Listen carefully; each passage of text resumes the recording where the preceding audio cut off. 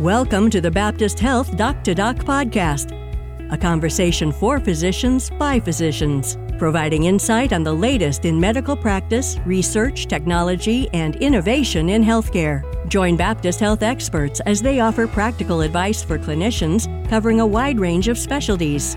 Cancer, neuroscience, orthopedics, and cardiovascular care are just some of the timely discussions you'll find right here on the Doc to Doc podcast.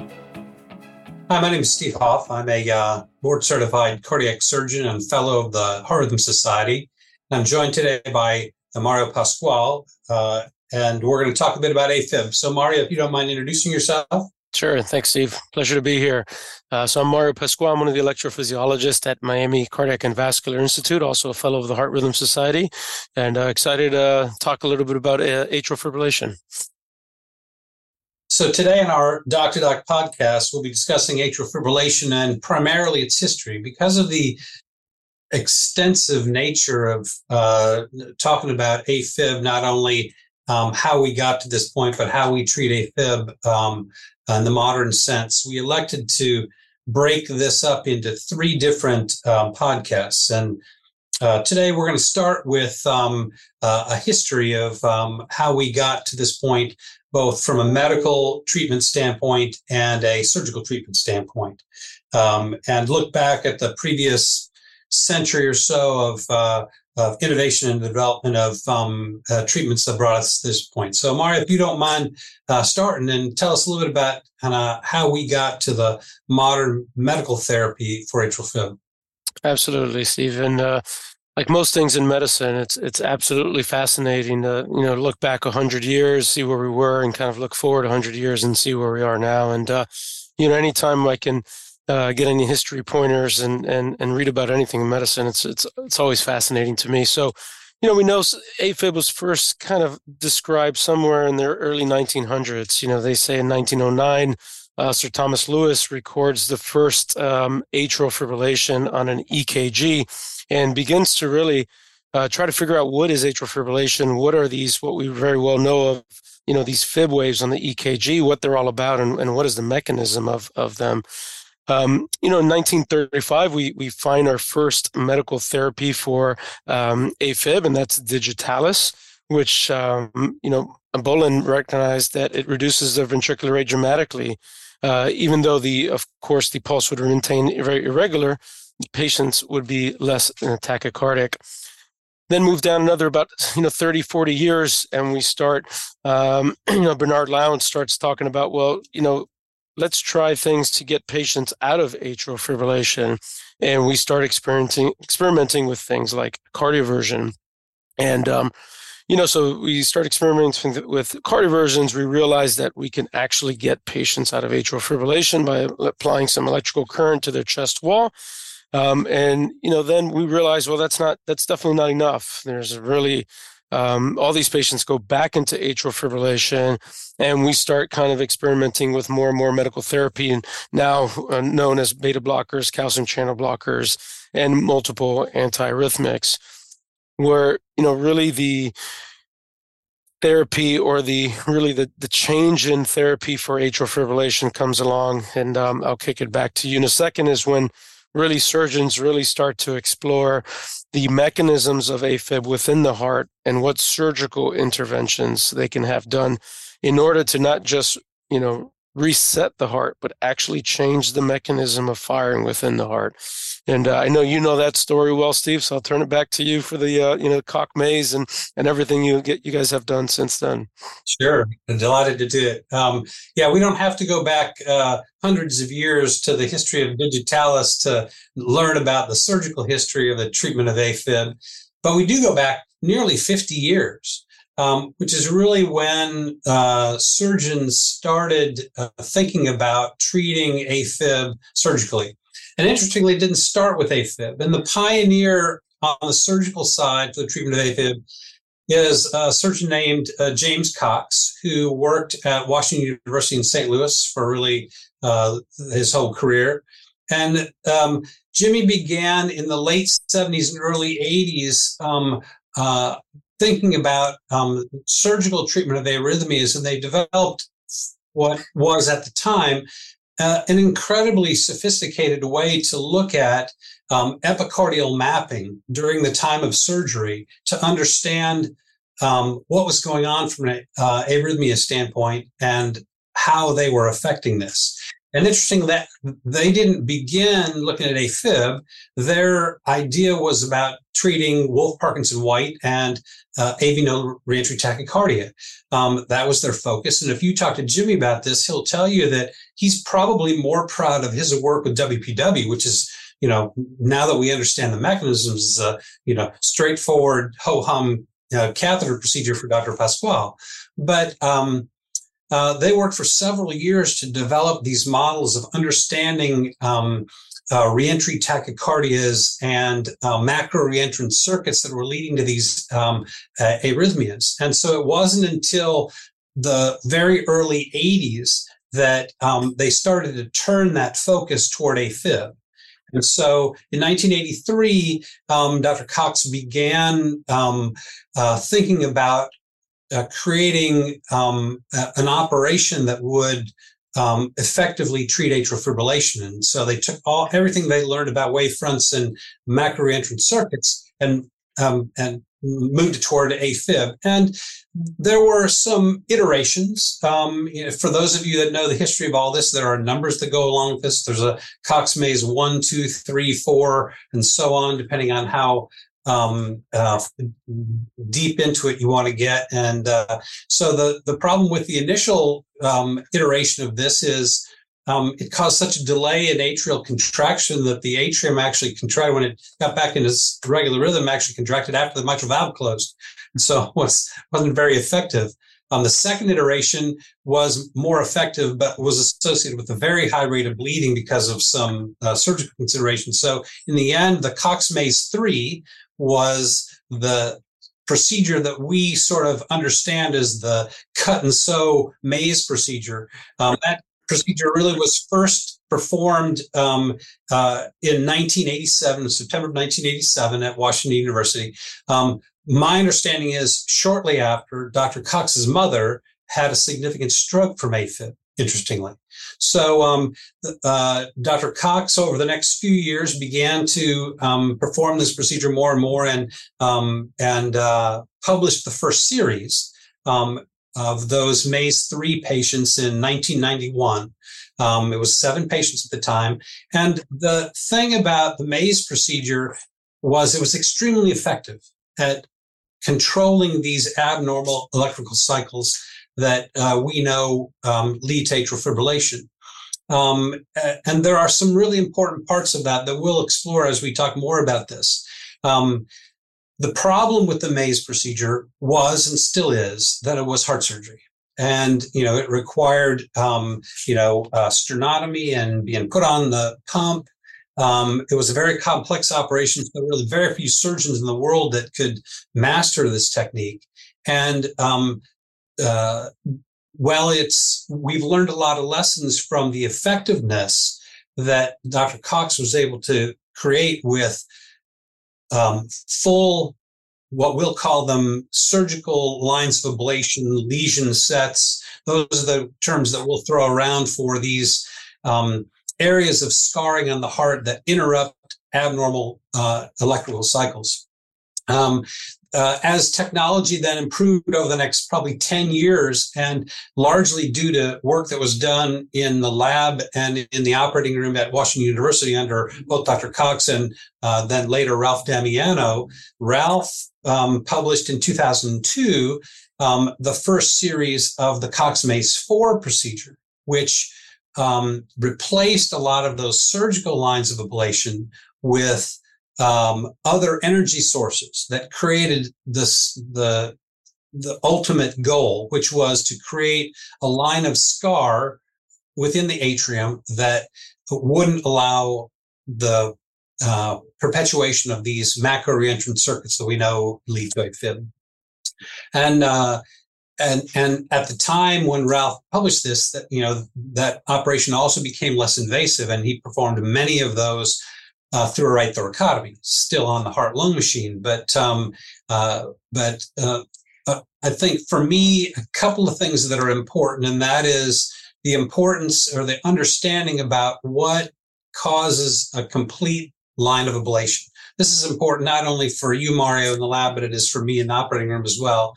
And, what Dr. Cox was able to do was make an incision from point A to point B. So he knew if he was going to make a line of ablation from there to there, he could cut it all the way and then sew it up. And it made a complete line in two directions, right? From one end to the other and all the way through the thickness of the myocardium. That's vitally important and has been a little bit of a loss with some of our newer energy sources for creating these. But we know that completeness is a big important part of this. So I thought what we talk about maybe for the last few minutes here, Mario, was a little bit about mechanisms for AFib. And interestingly for me, the first description of the pulmonary veins as being sort of the focus of the initiation of atrial fibrillation came from a description from Michel Hasseguer in Paris in 1998, well after Dr. Cox and Dr. Damiano had been publishing all these series on surgical ablation.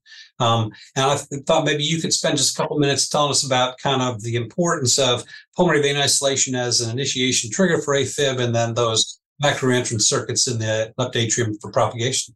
Absolutely. And just like you said, the EP also started with very different arrhythmias, the AV node reentry and the WPW. And the way the catheters used to work is they would actually deliver direct current energy instead of radiofrequency energy. And then in 1981, a gentleman an engineer by the name of Webster starts saying, hey, I think I can make design better catheters than this. And he starts making catheters that can deliver radiofrequency energy instead in his garage. They start trialing them at Indiana University and a couple others institutions. And they become pretty successful at doing these ablations. And, then Hasseguer starts becoming very interested in AFib. And when I speak to my mentor, Bill Miles from now at the University of Florida, but was in Indiana University at that time, he was a resident. He said, with AFib, it was interesting because we started to notice, they were just starting lung transplantations. And if a patient had a single lung transplant, their incidence of AFib was almost 100%. But in those patients that had a double lung transplant, their incidence of AFib was almost nil. These patients almost never had atrial fibrillation. And, the difference between them is when, you're suturing the pulmonary veins. And so when they would suture just 2 pulmonary veins versus 4 pulmonary veins, the incidence of AFib would really go down. And so they started really getting interested in this. And Hasseguer kind of realized this as well. And so, he was one of the first to go into the, heart and do what's called transseptal punctures, which is, absolutely, something we do thousands of times a year now, but something back then that was, really just getting started where, you can cross from the right atrium of the heart to the left atrium of the heart, just under fluoroscopy or x-ray, and started to infuse some adrenaline into these patients with their normal rhythm. And he noticed that all of a sudden there'd be this oscillation or this spontaneous activity within the pulmonary veins, areas of the heart which really should not conduct electricity, where no myocardial tissue should be present. All of a sudden you had this firing, and soon after this firing, atrial fibrillation would then start. And so that's when we started to realize maybe this is truly the trigger for AFib. And so he started doing what's called pulmonary vein isolation. And they also noticed as they isolated 1 pulmonary vein, chance of recurrence of AFib was quite high. If they isolated 2 veins, things got better. And if they isolated 4 veins, those were certainly their best results. Over the next kind of 10 years, we start to understand that there are absolutely triggers for AFib within the pulmonary veins. And we start getting a lot more physiology. So we start doing more animal studies, and if we actually cut a cross-sectional of a pig and even now humans, and we look under a microscope, you can get these little myocardial sleeves that are growing out from the left atrium into the pulmonary vein. And these are what we call these pulmonary vein triggers. This is definitely the most common mechanism. I wish, and the entire medical community, wishes that we understood AFib completely, but we don't. And so we're still doing a lot of kind of bench work and a lot of work into understanding the full mechanisms of atrial fibrillation.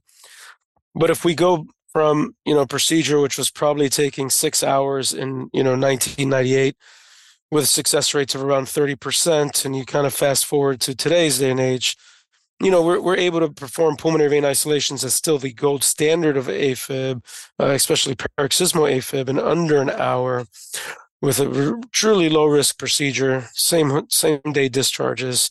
And success rates have never been better, with about an 80 to 90% success rate that we can truly eliminate their atrial fibrillation.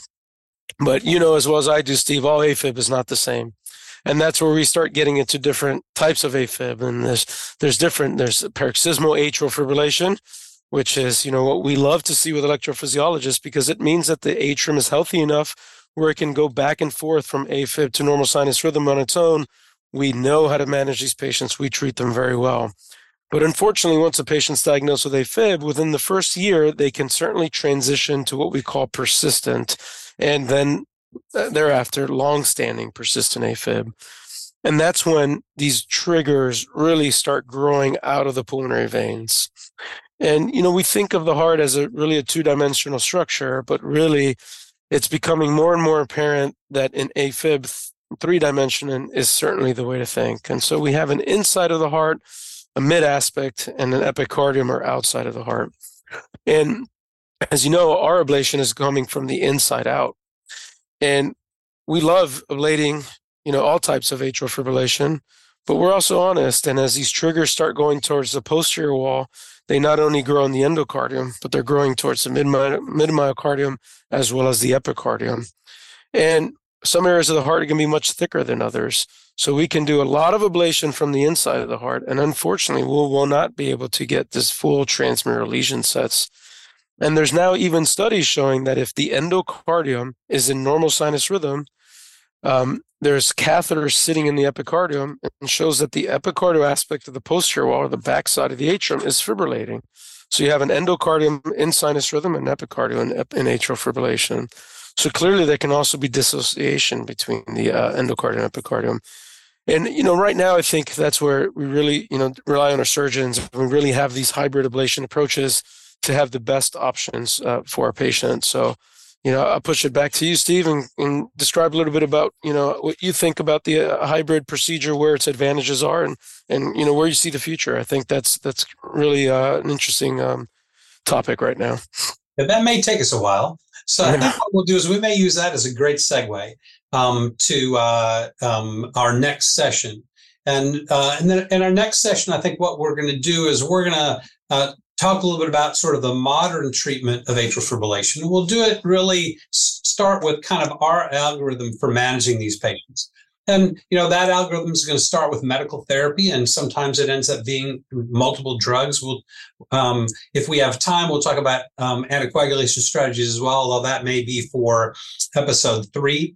And then we'll talk about that decision point for patients, about whether or not they continue down a long-term or lifelong road of medical therapy, or whether they move toward an ablation type procedure, which can take multiple forms, as Dr. Pasquale has just sort of tickled, whether that's an entirely endocardial procedure, whether it's an entire surgical procedure, be it endocardial, as we've described with the Maze 3 and Maze 4 procedure, or a less invasive epicardial procedure that we can now do on a beating heart, or a combination of those. And oftentimes, given the